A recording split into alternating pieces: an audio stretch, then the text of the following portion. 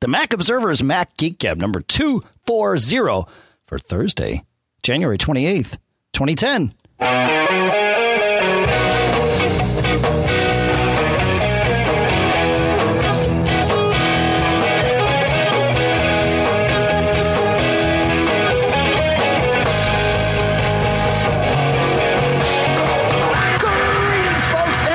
To this premium edition of the Mac Observer's Mac Geek Gab. That's right. This is only for you premium subscribers, and we're happy to be here. I'm Dave Hamilton, of course, in Durham, New Hampshire, and it's 8:30 in the morning, and having Mateen infused tea that's got me going. My morning thunder. Same here. And this is John F. Braun in currently somewhat snowy Fairfield, Connecticut. We're just getting a little dusting here, though I think it's going to turn to rain. So it's still winter. And yes, I got the job of going here. So I don't know, Dave, if we start, if we're going to be able to stop.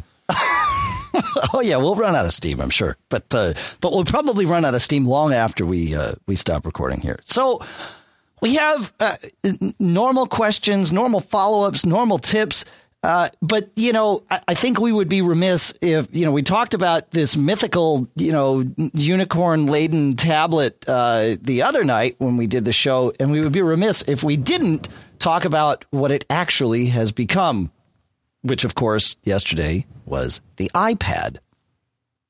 They did? Yeah, that's right. Now, John, we should be fair. Last night you did a Mac Roundtable recording with a cast of thousands. 8. I believe it was 8, and I got to say, Skype handled it very well. So yes, good. Whole bunch of Mac podcasters from all over the place, and I gave my thoughts. So I tweeted out the link to that, and MacRoundtable.com. You go there, and you can get the thoughts of me and a whole bunch of other Mac folk. But so I think, why don't we give you a chance, Dave, to say your thought? Now I'll pepper it with a few of my thoughts here. But I'd like to get your spin, because initially when you and I talked, I was in what my imagination, what the device could have been. I was somewhat negative, and I think I've been swayed a little bit away from that direction. So, what did you think? Okay, so I said the other night, it's good to preface this. What I said the other night was Apple's not in a position where they have to release anything, so this thing has to, totally amaze the world. Otherwise, they're just fine with what they're doing. And then they released the iPad. And halfway through the announcement, I was watching, thank goodness Leo Laporte snuck a camera in, so I was watching the video feed right there on the web. And halfway through, I said to myself, God, why are they doing this? It's cool. I'm sure it's a very fluid UI, all that stuff that Apple does, right? We'll just take that for granted, but let's not dismiss it, because it is important, right? That's the reasons we all like to use Macs and iPhones and all those other things. So, okay, that's cool. But gosh, it's not that there's nothing magical, to use Apple's term, or even revolutionary about it. And I'll say yet. But here's the deal. As a consumer, would I order one? No. But I will, because of, because of what we do here and what we do at TMO. It's important to have one. So I'll have it. But, there's a couple of things they didn't talk about. Now, remember, there's a minimum 60-day window here for them to not only change software features, but also to change hardware features, right? We saw that in a very limited sense with the original iPhone, where the screen went from plastic to glass and, this, that, and the other thing. It's also possible for them to add, I know a lot of people have been talking about a missing camera. Well, there's nothing to be said that can't be added before this thing ships. I don't think it will, but it's possible. Well, one thing I noticed, though, if you noticed at the end, so I watched the video. I didn't see the Steve video yet, though they posted that right around the time that we started doing the Mac Roundtable. But you'll notice at the end of the video that, they had Johnny Ive and all those people, is at the end it said, oh, by the way, FCC approval pending. Sure. Yeah, of course. The FCC could be a bunch of jerks, or if this thing is, like radioactive, they may not not approve it. But I would say that the design is pretty much, at least the hardware design is pretty much a given. Yeah, well, yeah, perhaps, right? We'll see. We'll see. But, okay, so let's assume, though, that the hardware's locked, right? For software features, the first thing that came to mind was, okay, this would be potentially a perfect, float around in the living room, family, use device. But to be that, right? If let's say I want to check my email and then my daughter wants to check her email or whatever, just having this thing there. Oh, I want to look up something on the web. Okay. Good to go. And it's all right there. Just very much tip of the finger, sitting on the coffee table kind of thing. But in order to be that device, it needs to support, some sort of multi-user a la Mac OS X's fast user switching. Right. That's to me, that's something very mandatory if the device is going to function that way. Now, the iPhone clearly doesn't. That's clearly a very personal device. And because this thing runs iPhone OS, I wonder how much of that we'll ever see. Right. Well, I'm wondering because, for example, by touch, you can have it handle multiple email accounts. So I wonder if they're going to tweak some of the apps to. No, you bring up a great point. I think that's very important. If this is a single user thing, it wouldn't lend itself to what you're suggesting, which is multiple users in the household be able to use it. So I'm with you on that. Yeah. Now, as far as other software features, the one thing that they didn't really talk about was, or one of the things was like TV subscriptions, right? Magazine subscriptions. Yes, it has a book reader in it. Okay, that's been established. But, what are those going to be? Well, and Apple even said we're going to start working on that tomorrow, i.e. today. So they have some time to flush out the platform. And I think we're going to see a lot more in the next 60 days along those lines. Right. And I think that's part of why, Apple had to keep it hidden.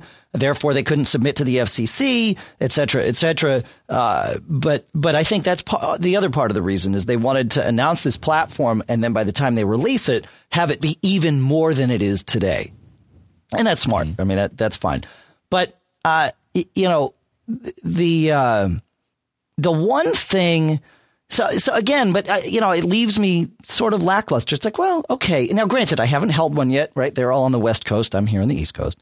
And so there's going to be some of that tactile love, right? This is going to be like one of those pieces of crack that we hold in our hands and we can't let go, right? That's what Apple makes. So that's fine. And I accept that. But one thing that Apple did yesterday really struck me as odd at first. And then I felt like I had a glimpse into the future. And that was at the end of the presentation, they started talking about accessories for this thing, which I thought was really, really weird. Here's a device. It's not going to be out for 30 days or 60 days, rather. And Apple rarely talks about device accessories anyway. And here they're talking about them for a device you can't even get yet. So I thought, wow, that's really bizarre. And one of them was a case. And I was like, okay, that's cool. It, allows you to kind of stand it up and protect it and, different things. Multifunction case. Okay, well, that's pretty awesome. And then they showed this keyboard, right? And remember, this iPad, or not remember, but if you don't know, the iPad, like the iPhone, has a 30-pin dock connector, just like the iPods and iPhones, on the bottom of it. Mm-hmm. And this keyboard will it's a combination stand and keyboard. Think of it like an easel stand, right? Where you pop this thing in, it props up the screen right in front of the keyboard, and now you can type and see this thing. And of course, the thing has a software keyboard on it, and reports have been mixed. But after a while, you get used to it. Probably similar to the iPhone, maybe even easier than the iPhone because you can use all 10 fingers. But when I saw that, it was like, okay, wait a minute. Fast forward, maybe not even 5 years, maybe 2 or 3 years, right? Now you've got this device. It's got this dock. You come back to your desk, you pop it in. Now, imagine this thing is way more powerful than it is today, right? Which, of course, it will be. That's just how it's going to work. A faster processor, more RAM, better battery life, all that good stuff. And now you've got this device. You pop it in at your desk. Not only is it connected to a keyboard, but it's connected to another monitor, and it's got its networking connection and all that stuff. And, you're there at your desk. You do whatever you need to do. And then, like you do with your laptop now, you simply grab the device, pull it out of the dock, and walk away. And, now you've got a fully powerful computer with you. And you come back to your desk and you've got this comfortable scenario, similar to what we all do today with our laptops, but in an even sexier, more fluid form factor. Mm-hmm. But I do think it gives a nod. And this is where I want to make one point, which if this had been, and this is why I was initially negative with the whole concept of a tablet, or at least what the PC people did with when they had Windows XP tablet edition. If the thought back then was, let's make something without a keyboard and then see if people can figure out why they'd want it. Right. And to me, that was the totally wrong approach. And I absolutely hated the ones that didn't have a keyboard. They had some hybrids that you could use a keyboard. And to me, so both the wired keyboard, and from what I understand, you can also use a Bluetooth keyboard, which oddly enough you can't do with the other devices that have Bluetooth for whatever reason. And maybe they're doing that intentionally to segment it. But if this thing did not allow keyboard use and you had to use this, on-screen keyboard, which, similar to the netbooks, it doesn't look like a full-size keyboard, I would hate it. I'd use it as a Frisbee instead of so I think that was a good move. And it's a nod to people like Palm. Remember the Palm? Yeah. They had little keyboards. I mean, it made it look kind of weird that you had a big keyboard next to this tiny little thing, but some people were actually able to use a Palm as a, kind of a productivity, because you could type with a real keyboard. So that to me showed that their thinking was moving in the right direction. It is, but here's the issue I have, right? Because there's some fundamental changes that have to take place.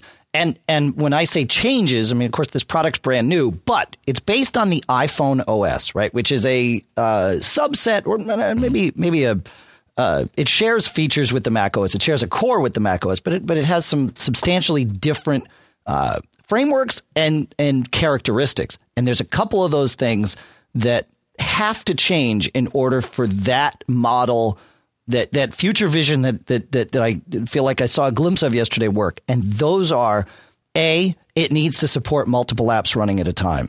I don't want to have a document open in in Pages, let's say, and then I want to switch over to Keynote. Now I come back to Pages and it's got to relaunch the app. No. You got to let me run multiple apps at once. And there's a couple of ways to do that. I don't want to go into those right now, but there's a couple of ways to do that and still keep the machine safe and sane.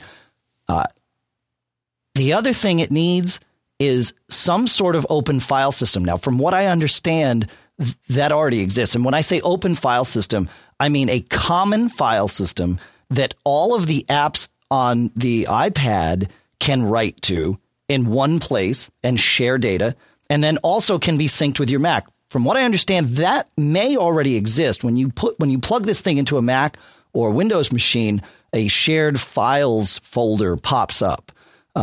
So perhaps that's already been covered. And if it has, great. And then the other thing is, during the demo, they showed this great calendar app that Apple has baked into this device. And it's like, okay, that's cool. It's better than the iPhone calendar. It's got, a week view. It's got this. But, Apple doesn't get calendars as far as I'm concerned. They don't do task management properly. They just don't do it properly for me and many others. I'm not saying everyone, but there's a sizable population that say that the iPhone and even iCal are totally underwhelming, and we need more. If Apple continues to keep a stranglehold on what apps can be used on this device, then it's more like an iPhone, less like a Mac. Less open means I'm less likely to make it this device that I cart around with me if Apple dictates everything that I can do with it. If they say, oh well, we're not going to let third-party calendar apps on it because that duplicates functionality of the iPad. Well, that's BS. It's like, okay, well, you're shooting yourselves in the foot. Let the platform be a platform. Don't restrict it. And I say that based on what we've seen, of course, with the iPhone. Perhaps their plans for the iPad are different. So that's yeah. I'll toss out a few things. And then, we'll see. I actually do have an app. It's called Discover. It runs on the Touch and the iPhone as well, and it does give you a file server and access to the file system. But then here's my thinking here also, Dave, is that I'm going to push back a little bit because I don't know if you want to think of this in the paradigm of a traditional Mac or PC computer with a file system. I think this is more, I'm going to call it an application platform. And I think people that approach this that don't know how a Mac or PC should work, like, for example, do you really need to be able to run, to do tasking and run multiple apps? As long as you can effectively switch among them, I think that's cool. Speaking of apps, one thing that really caught my attention, iWork. you can buy individual pieces. Now that's interesting. I think we've dealt with John's skipping there. So continue. You said it was an application platform, right? Well, that's what I think you may want to approach this device with a different mindset. So I think we've kind of been, we think, I think, in terms of how a Mac or a PC should work, and that it should have a file system and should have apps and multitasking and all that fun stuff here. I'm just wondering if, and I think once I get my hands on this, we get our hands on this, maybe a light bulb will come on, but you may have to change your expectations, because I think they're targeting just a different mindset here. Or maybe they're just working with the limitations of the iPhone OS. I think they need to open that up a little bit. I mean, think about it. If you're going to have iWork on there, right, don't you want to be able to share those files? I want to be able to bring, a numbers spreadsheet into Keynote, right? Sure. I also want to be able to sync my numbers documents with my Mac. Those are obvious things, but right now that's not possible with the iPhone. You talk about this Discover app. The app, like every other app on the iPhone currently, is a walled garden, right? It can transfer files to and from your Mac, but only that it can see. It cannot share those files with other apps on your iPhone or your iPod Touch. Right. So that has to change. And like I said, from the early reports that I hear, I think that may have changed in iPhone OS 3.2, which is what's currently running on the iPad. So I think that's possible. I think that's the first wall that's going to come down. I hope the multitasking wall or the multiple apps active at once wall comes down, and we'll see where the rest falls. So, one last thing I want to say. I heard a lot of people yesterday saying, John, that that's it. The Kindle is dead. Blah blah blah blah blah. Never once, and I'm going to be a little snide here, never once during Jobs' speech or anybody else's speech yesterday, or any Apple press releases or any official announcements, did I see that Apple is specifically disabling the Kindle app for use on the iPad, right? The Kindle is more than the device. It is a platform, and Amazon sells lots and lots of books to people that don't own Kindles. Why? Because they have a Windows app. There's a Mac app coming. They have an iPhone app. You can read these books on devices other than the Kindle, and there's plenty of people doing that. So I really don't think the Kindle platform will die because of this. In fact, I think, if anything, this helps the platform. Now, does it cannibalize device sales? Perhaps. We'll see. Battery life on this thing is nothing compared to the Kindle, right? It doesn't even come close. So, and it's a backlit screen.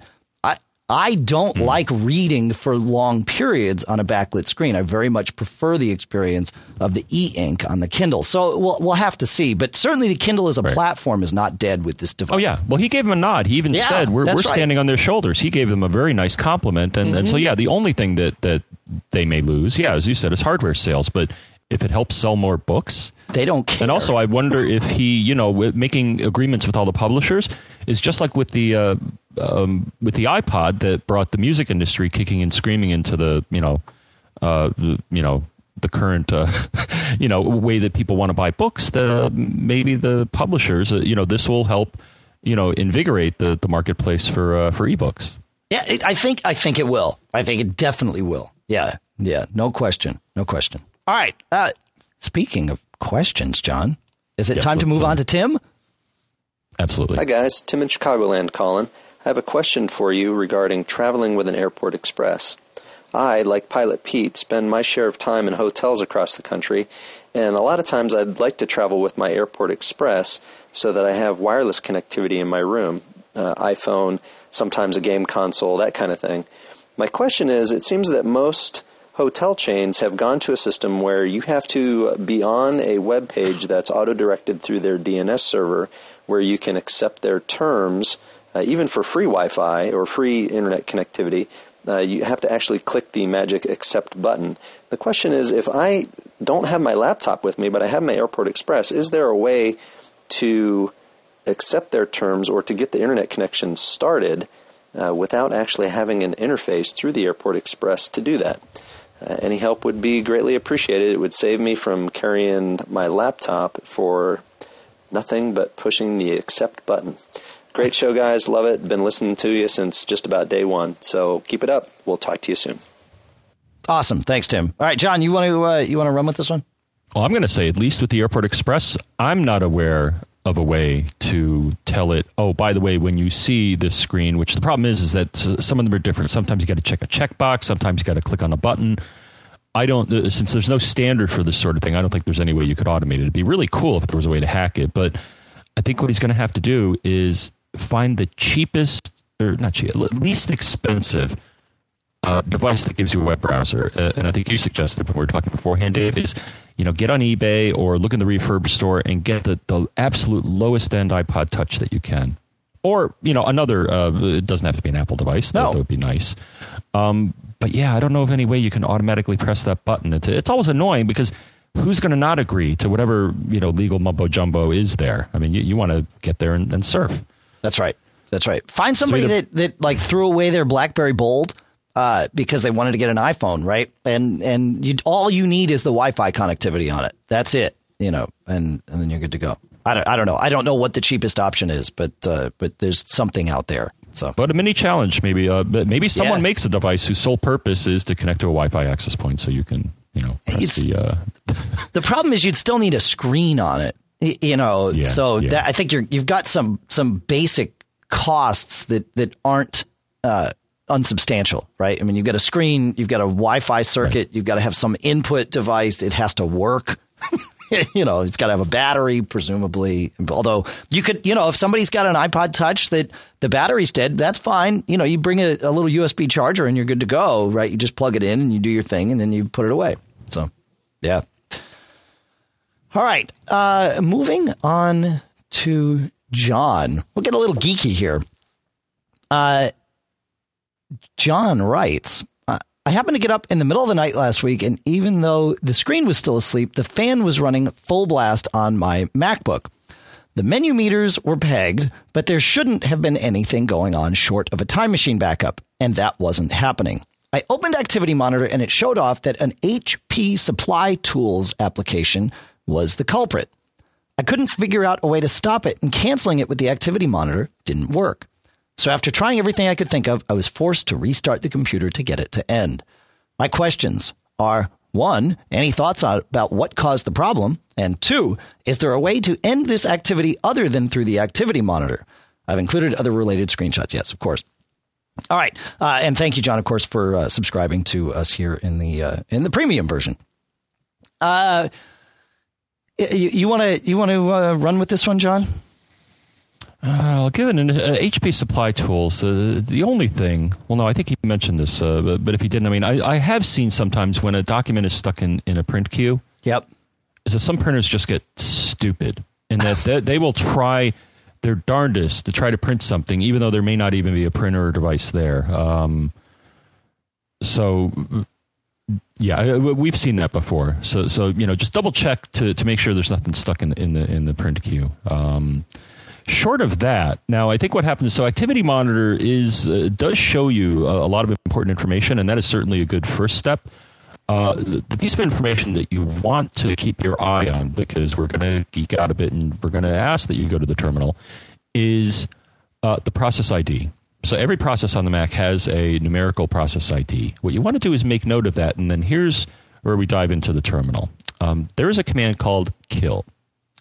What kill does, and I think what happens is Activity Monitor is executing a version of kill, but it's not a strong enough version. So normally you can type kill in just a process ID, but you can also add an optional switch that is like the level of kill. And I believe what Activity Monitor does is it does a very polite, kill when you try to stop a process. I think the switch is 15 or term, I think. Yeah. Which is just, saying, please, can you kind of stop doing what you're doing? Based on what I know, the most severe version of kill is like a double kill. Is that you say kill, then -9 or -kill, and the process ID. And I think that's almost guaranteed to destroy any process. Now, it's not the most elegant way to get rid of it, but if it's between that and powering down, I would choose a double kill versus powering the machine down, because that's really bad. Yeah. So that's what I would do. Yeah. Okay. So a couple of things. I think he was restarting the computer with the standard restart. So that's not so bad. That is going to force kill processes, but properly shut the machine down. So that's better than like we were saying, pulling the plug or something like that. With the kill command, it's important, at least I believe it's important, that you get your cases right. When you type the command name, the first instance of kill, it's all lowercase, KILL, then a space, then the dash. And then if you're going to do 9, that's fine. That's just a number and there is no case. But if you're going to type kill there because you can't remember that it's 9, all caps, KILL, and then a space and then the process ID. If you don't know the process ID or you don't want to look it up, and you know that there's only one instance of this app running, which in most cases is going to be true, at least with applications that you've run in your Mac, you can use the command kill all. And the benefit of kill all is you do kill all, you do the same space -9 or dash all caps kill, and then a space, and then the process name. The thing to know is that it's going to kill all instances of that process. Now, again, if there's only one, it doesn't matter. But if there's multiples, it's handy. If you want to kill the dock, you can type kill all space dock and boom, the dock goes away, right? You don't have to look up the thing. If you want to kill the finder, kill all space finder, boom, it goes away. You don't have to worry about looking up the process ID. Now, there are some instances where this will not work. And that's if a process goes into, I think the proper term is the zombie state, where it's sort of there, but not there, and it can't go away. And something is just seriously foobar. At that point, rebooting is the only answer to coming back around with it, I think. So, yeah. Okay, and I did notice that actually, so there are 2 levels of kill in Activity Monitor. When you say quit, it says quit or force quit. So quit, I think, is equivalent to the normal, quit from the application menu, and I guess the force quit is one of the less severe versions of kill.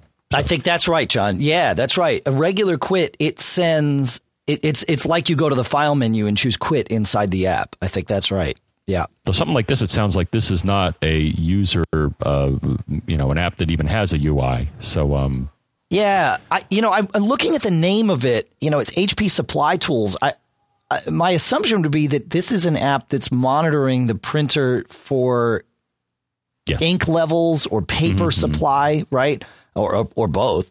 And perhaps it lost contact with the printer, or it got some data and it just got stuck in a loop. I mean, this stuff happens.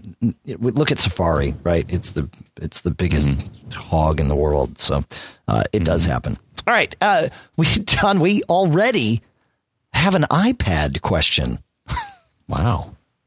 Hello, Dave. Hello, John. Hello, Pete. I'm driving home from work on Monday, January 25th. Thinking that we got a big Apple announcement coming up in 2 days, which led me to thinking, if the new tablet is running the iPhone operating system, and they expect me to buy this thing, which I probably will do at some point, and I'm supposed to browse the web and go to my Facebook account and play my Farmville and whatever else I want to play that relies on you can say Flash. Does that mean the iPhone will now be getting Adobe Flash? I want to have listener comments before you cut me off. All right. So during the stream yesterday, John, Jobs navigated to a website, and there was that telltale plug-in missing Flash icon there. And he definitely, he's a seasoned showman, right? He definitely navigated past it, didn't mention anything about it. Off he goes. But that didn't stop everyone else from noticing either. So clearly in this iteration, the iPad does not have Flash support. The big problem with Flash support is CPU usage. It is a major resource hog. There was some testing done. I think I saw John Welch doing a bunch of testing on the web the other day. You can follow him on Twitter at Bynkii, BYNKII. But I will warn you, not only is he profusely profane, but he is also quite prolific on Twitter. So profusely profane and prolific. You will be deluged with tweets. And heaven forbid you get into a conversation with him. He will engage until you don't stop. But I love the guy to death, and he's very, very smart. So I do continue to follow him. And he went through and compared video playback using Flash, because now YouTube and other video engines have an HTML5 player baked in, which allows them to play video on browsers without Flash. And he compared CPU usage on his Mac using Flash for one video and then HTML5 for the same video. And it was, half the CPU usage or less when doing HTML5 as compared to Flash. So Adobe's got a problem on their hands. Remember, Flash wasn't built to do video out of the gate. It was sort of baked in after the fact. But their CPU usage, some of those apps like Farmville and all those, they can just spiral a browser out of control. So there's got to be something in there that makes it more efficient before it makes sense on low power devices where you're forcing the CPU to run lower so that it conserves power and therefore extends battery life. Mm-hmm. And you've got John, they're coming to get you. No, people are. You'd think people that live in Connecticut would learn how to drive even in little fluffy snow. No, I'm sure somebody's playing bumper cars out there. Oh, okay. Anyways, I'm going to wait a bit before getting on the roads. Playing bumper car. That's what they do. These people don't, come on. All right. Everyone stand and applaud for Mr. John F. Braun. I love it. Just remember your physics course, okay? Friction, momentum. It's easy. Even if you got an SUV, you can't fight ice and loss of traction. Anyways, the four-wheel drive button is not a shields button. I think that's the biggest misnomer out there. Yeah. Well, to me, the other solution to just save the world is everybody gets bumper cars. You get a big thing surrounding every vehicle. That's just a big thing of foam or something, and then you can just bump into other people. And anyways, one observation here. That's good. Go. One observation here. I'm going to shake my fist a bit in that, to me, insisting on Flash, and some people may disagree with me, but insisting that your audience use Flash, to me, is poor web page design. Because not everybody has Flash. Now, I'm not going to say that you should get back to the area, the world of links where it's a text-only page, though even then I'd argue that a page should be able to render to a certain minimum standard. But to insist that someone needs Flash, and as you're pointing out, Dave, there are other ways to present animation and other content. So I don't know. To me, it's a little fish shake against people that just like we have, for example, in the workplace, we have this one page that someone put together for some data tracking or time tracking application, and I have to run IE because they used internet specific plugins. I went to it with Firefox and the thing was dead to me. I couldn't enter any information. Then I see a little note, built using Microsoft blah, blah plugin, whatever. And it's like, that's another thing. So I don't know. If you can at all, when you do a page, try to accommodate as many people as you can. I would, as a purist, I agree with you. But as a realist, yes. I think Apple's being unrealistic about this war against Flash. I think instead, and perhaps, again, we don't know everything that happens behind closed doors. Perhaps they are being realistic about it and attempting to work with Adobe, although it's been several years and we haven't seen anything for the iPhone. There's some bad blood between the two companies, I think. Yeah, I think that's probably, it's certainly not the best of relationships, right? But, the thing is, Flash is a reality on the web today. It is installed in every browser on the Mac. I believe it's installed in Windows, but I may be incorrect on that. But it's certainly on every Mac. It's a safe assumption that if you're targeting Mac users, you have Flash to work with. And it's a fairly safe assumption that if you're targeting anyone on the web, you have Flash to work with. YouTube up until very recently required it, right? And that's true of other services as well. Things like, what is it? Hulu uses Silverlight. Is that right? No, Netflix uses Silverlight. I'm trying to think. I forget. But whatever. There's enough of a baseline out there where Flash is a reality. Yes, there are now better ways to do animation and even video streaming without Flash. But that wasn't the case in a broad sense until, fairly recently. So I agree with you, but Flash has almost become a standard on the web. Yeah, I'm with you. It is what it is, and it's way more efficient. If you want to do an animation and you do it in a GIF file as opposed to a Flash file, the GIF file is going to be half a meg, whereas a Flash file can be 40K. So there's some benefit there, a huge benefit. Now, there is a hack. Now, I have not tried this, and I assume this would work on the iPod Touch, and from what I hear, it's on the iPhone. It's something called Gordon, which is an open-source Flash runtime written in JavaScript with SVG. I haven't tried it yet. I think we should give it a whirl. Supposedly, it'll let you run some Flash content. The other observation is that now the iPad has a 1 gigahertz processor.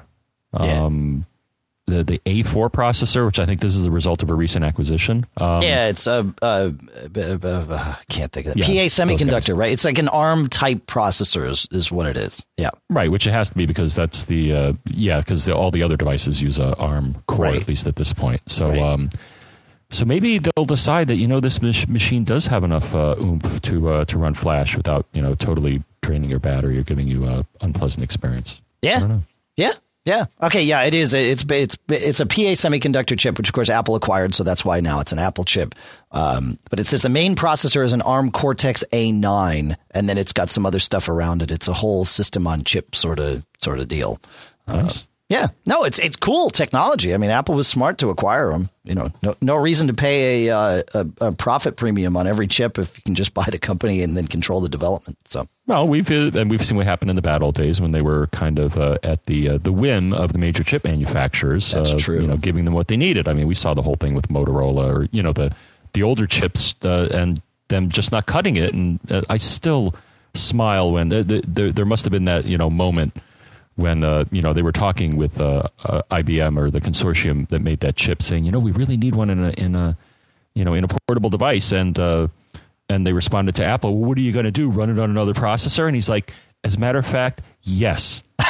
That's right. OS 10 to work on Intel, get out of the room now. I would have loved to have been a fly on the wall to see that moment, because I'm sure it was totally unexpected, because I'm sure the guys that made the old processor didn't expect him to have that be able to even play that card. Yeah, that's right. Yeah, that's the ace in the back pocket for sure.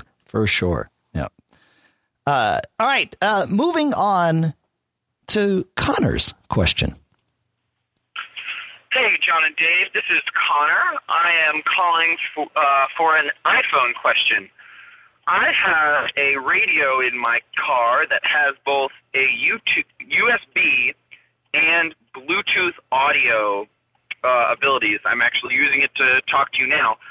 But I always play it over the USB because I don't like Bluetooth audio. It doesn't sound very good. But they're both set up in the phone, because when you set up the Bluetooth for the calling, it also sets up the Bluetooth for the HDP audio. So I plug in my iPod and I start driving, and it's playing through the USB. And then my iPhone finishes connecting up to the radio, and it switches over to going over Bluetooth audio, but so the audio cuts out because my stereo is still set to play over USB. So is there a way to prioritize in the iPhone how audio is played externally? Because then I have to go to that little Bluetooth icon that's down in the bottom of the iPod player where the volume bar usually is, and go back and reselect play audio over the dock connector. So is there any way I can keep this from happening? Because it's really rather annoying. If not, is there a way I can disable the HDP Bluetooth audio while still leaving the Bluetooth calling features enabled? All right. In short, now you have this. Do you have this in your? You have what is it? Your X5 there or something? Don't you have Bluetooth audio or no? Well, I have Bluetooth sync for the cell phone capability, right? For, speakerphone, and it pulls down my address book and displays the caller ID on the screen. And that X5 is way over engineered. It's crazy. But for music playback, I have a dock connector in my center console, and I just plug into that. Okay. So, and that then allows me not only to play audio, but it also allows me to navigate through the playlists and artists and all that on my iPhone using the Cars interface, which actually isn't quite as good as the iPhone. So I wish there was a way. But anyway, no, I don't have this. And I consider that, especially after hearing Connor's question, a good thing because the Bluetooth audio thing gets a little wacky, as Connor pointed out. I looked. I don't think there is a way to prioritize or selectively disable the Bluetooth services available in the iPhone. And I'm assuming, of course, at least with your car, Connor, there is no way to do that with the car. So I think the only answer is to disable Bluetooth. Now, this brings me to a rant of my own. And again, it goes back to what I was saying before about Apple and their, closed application system. It's trivial. Right now, the only way to turn off the Bluetooth on your iPhone is to open it up, go to the settings app, go in. I think you have to then go to general, and then you go to Bluetooth, and you turn the little slider. It's like a 4-step process. It is trivial for an application developer to create an application that all it does is toggle your Bluetooth or your Wi-Fi or various other parameters on or off. So you tap the application icon and boom, Bluetooth goes from off to on or on to off. And that's it. You're right back at the main screen. Everybody is happy and good to go. Unfortunately, the API through which it is trivial to do this is a private API. And thus far, Apple has not allowed that to be used in any apps for sale through the App Store. So you either need to jailbreak your iPhone to do this, or you need to cozy up to an app developer who has made such an app and have them give you an ad hoc code so that you can install it. But your life will be better if you can do one of those two things because you're able to just toggle this on and off very, very quickly. So that really is the only solution. And of course, if you can't get an app that does this, then you just got to go through the settings app and turn Bluetooth on and off. But of course, that means that if a call comes in while you're listening to the radio, you don't get the benefit of having your car's speakerphone on. So. That's too bad. And I got to imagine, I'm thinking technically there has to be a way to get a finer level of granularity as to the Bluetooth channels from the car's point of view. And then you could tell the car, okay, listen for voice commands, but don't play music. But I guess the car implementations probably are as unsophisticated as the one that's in the device right now. So, yeah, well, what Connor asked for is actually very reasonable, and that is, right now the audio, you get to pick what channel your audio is going to go through, either the regular speaker on the phone, the speaker phone on the phone, or Bluetooth, right? That's for voice calling, and then of course for music audio, you get the speakers on the phone or Bluetooth.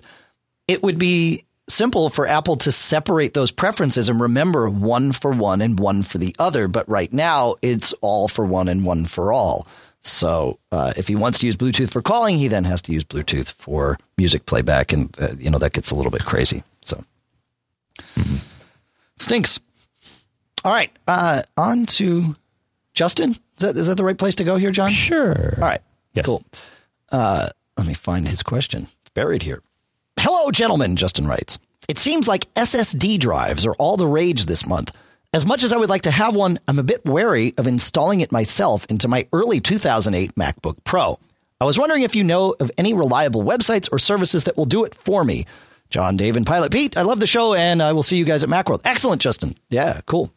I did this, John, as I discussed. Yes, you did. Uh-huh. And one Saturday afternoon, my son and I sat down. He was very helpful. And I did this after Pete had done a similar thing. It wasn't for an SSD, but in a similar MacBook Pro. And we both have, in fact, you have the same one, right? All three of us have MacBook Pros that are similar to that. Although Pete now has the 13-inch new one, and I'm very jealous. But anyway, Pete and his son had done this. And I thought, all right, man, Lucas and I can do this, even though we're a little bit younger than Pete and his son, respectively. So, we got the iFixit instructions, which are very clear. We went through very meticulously. Everything was good. Lucas helped me skip one step that Pete told me we could skip if you had 4 hands instead of 2, which was great because he was able to hold the keyboard up as opposed to removing it. And we did the surgery on the machine and we put it back together. And then my right speaker didn't work. I was able to massage the situation and AppleCare to the rescue, blah, blah, blah. Now my right speaker works again and I have an SSD drive in the machine. But that made me come to an epiphany, and that is, I swear I will never do this again because it's a pain in the neck going in and out of these machines, and it stinks if you break something. And in this case, I'm not sure. Clearly going in and out was the straw that broke the camel's back, and perhaps more. In looking at the speaker assembly, what happened was the speaker wires are way, way at the bottom of the machine. We didn't get down that far, but you do have to peel off quite a few layers to get to the drive. And one of the wires just became crimped. I'm not sure if that was because it was laid in the wrong path initially, or if somehow I nudged something and put it in the wrong way. Obviously, like I said, whatever we did was the final straw there. But I wouldn't do it.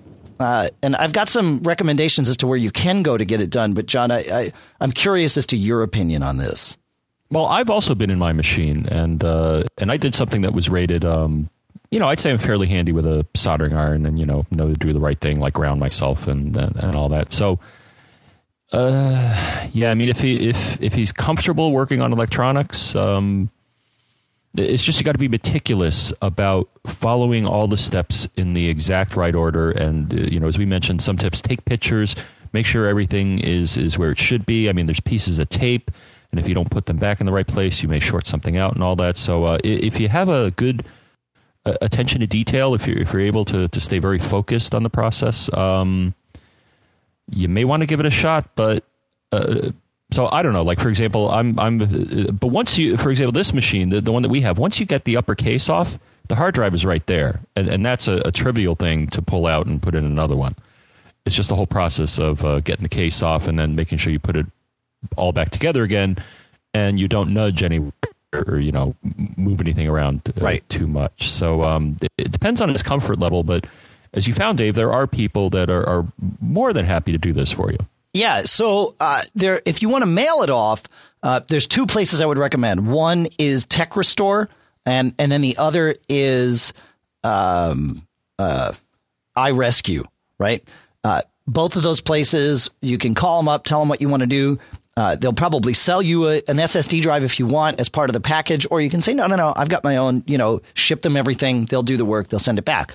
You will be paying a premium for shipping in this, but basically you're just paying them for their time to go in and take it apart. The good news is they know what they're doing. They do this all day long, every day. And, chances are they're not going to mess it up. And if they do, of course, it's, on their dime, not yours. So that's option number 1. Option number 2 is your local authorized Apple service provider. I've talked to several of these about this specifically, and they're all very happy to do this work for you. You'll pay them, even if you've got AppleCare, you'll pay them. And, for whatever it is, $100 for an hour or whatever their rate is. And they'll go in and do this for you. You provide the drive, or they may be able to sell you the drive off the shelf there. But they have a lot more flexibility in terms of what they can do with your machine than you would get at, say, an Apple store. So your authorized Apple service provider, and there's a website that John, you'll, I'm sure, find and put in the show notes. That and Michael, of course, will put it in the AAC for us. But that's the magic there. Is those guys? They're very, very helpful. I've found I prefer going to them over going to an Apple store to get repairs done.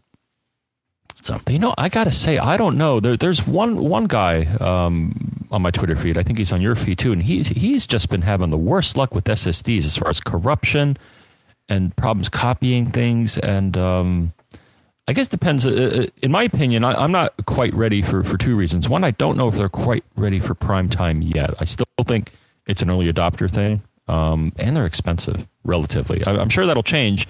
And they are implementing features that make them, on par, that help the long-term performance of the drive, because they do problems tend to crop up as you use the drive more and more. I mean, they're certainly faster in many operations than your mechanical drive, but I'm still a bit wary.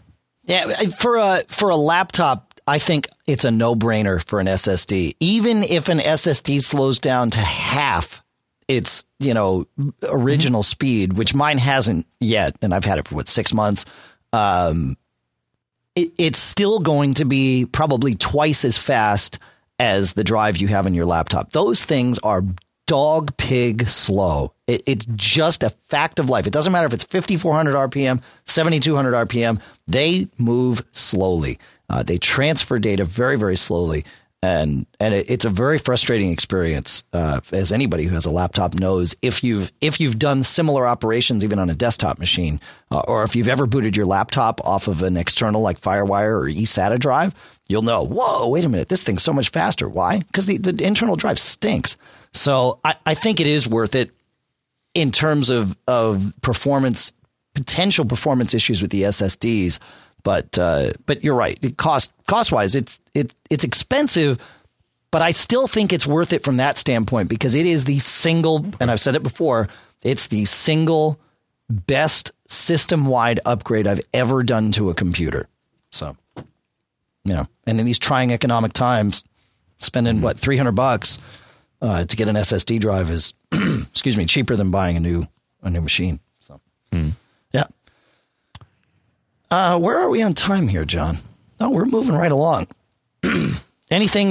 Pick the last one, John. You've got about 10 to pick from here. Oh my goodness. Let's do Brad. All right. I will find Brad. I think I'll find Brad. Hey, there it is. Oh yeah, good. Brad writes, does it do any good at all to move messages to the junk folder in Apple Mail? In other words, is it training mail as I move junk emails to this folder, or is it simply an exercise in futility? All right, so let's talk about this specifically, John, and then we'll talk about it in a more general sense.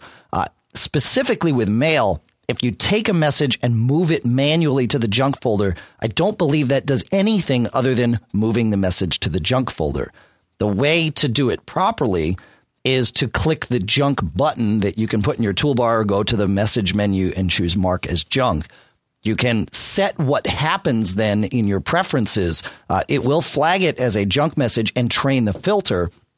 And then you can also have it leave it in the inbox or move it to the junk folder or delete it, I think is even another option. But you'll see all that in your mail preferences. So definitely don't just drag it over.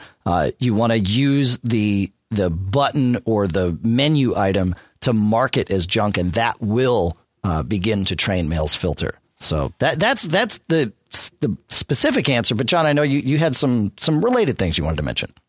Well, I just want to plug one product here. So I'm still a Eudora type of guy. You know that. I do. And I'm going to use it until it stops working. But what I got for it is that, so Eudora has built-in spam and or some sort of spam filter, and it wasn't that great. Now, I used something before called Spamfire, but the company has since folded, and it's not a supported product. It was kind of a, spam proxies. It would download the mail and then filter through it, and then your mail program would pick up from this program. There's something that I use now, which I am totally thrilled with, called SpamSieve. I have not gotten spam in ages. This thing is really, really smart. It starts off being maybe not so smart, but the thing is you can train it. And this SpamSieve, at least with Eudora, does exactly what Brad was talking about, is that if there is a message that does get through, that's spam, if I then go to one of the menus in Eudora and say junk, it'll then... it detects this and it says, whoops, I got it wrong. And it'll actually rebalance its, filters and all that to take that into account. And it'll keep track of, false positives and false negatives that the user identify. So, from what I see, this product does work with Apple Mail. So you may want to give it a shot and see if you like SpamSieve better than what's built into Apple Mail. Though I hear Apple Mail is pretty good. Yeah, the engine there is pretty good. The one issue, and I used to use SpamSieve actually when I still use Apple Mail, but when I first used Apple Mail, I went straight to SpamSieve because it's even better, like you found, than the built-in filters, although mails are pretty good. My problem was when I went to using a mobile device. Now, this was 2 years pre-iPhone. I had a Trio, and I wanted to have spam filtering for that too, which meant going one step up the chain and actually doing it on the mail server and not in the client. And so we wound up implementing something called DSpam on our mail server that works fairly well. But if anybody else has any ideas about server-side spam filtering, perhaps with some of the more common ISPs out there, I'd love to hear about that, because I think that's something of value to a lot of listeners. So that would be cool. Anything else, John, before we move on with our respective days? I think that's it. It's a good start to the day. It's a good start to the day. I like this. Gotta watch I don't get over caffeinated here, but it's a good thing. Yeah. So contact information. Yeah. Audio comments, we love them. Send them. Attach them to an email, and if you were to send us an email, well, of course, if you're a premium listener, which they are, you would like to send it to premium@macgeekgab.com. Did you say premium@macgeekgab.com? I do believe I said premium@macgeekgab.com. So that's the address that if you're listening to this, you should use. Of course, you could also use feedback@macgeekgab.com. Yeah, although we'd rather you use premium, because that way we know where the questions go. So 206-666-GEEK is the number you can call. That will also send us an audio comment. And you can Skype to Mac Geek Gab. That all comes into the same place. Macworld Expo, Justin mentioned it, and we're going to be there. We have a podcast live on the show floor February 11th at 12:30. That's 30 minutes after the show floor opens. So wake up in the morning, go to David Pogue at 9. I think there's something else happening right after that. And then, get a quick bite maybe, and then come in and see us on the show floor. Bring your questions, because that's what we want to do. We want to answer your questions live and do a little bit of Stump the Geek. So we'll do that for about an hour. Then I'll take a little break and then head over to the West Hall, where I'm going to do my Running Your Mac Lean, Clean, and Mean session. And then straight from there, it's to the hotel, quick change of clothes, and off to Cirque du Mac. And if you want tickets to Cirque du Mac, especially for those of us here in the premium group, just visit that special link that we'll put in the show notes, and we'll see about approving your tickets. So should be able to accommodate at least all of you here, and perhaps even more. So that's all on February 11th. Of course, the show runs the 9th, the 10th. That's conferences, and then exhibits 11th, 12th, 13th, which includes a Saturday. Very cool. iPhoneAlley.com is where Michael Johnston lives when he's not converting this show. Cachefly.com, CACHEFLY.com, provides all the bandwidth here. And I believe that gets us out of here, Joe.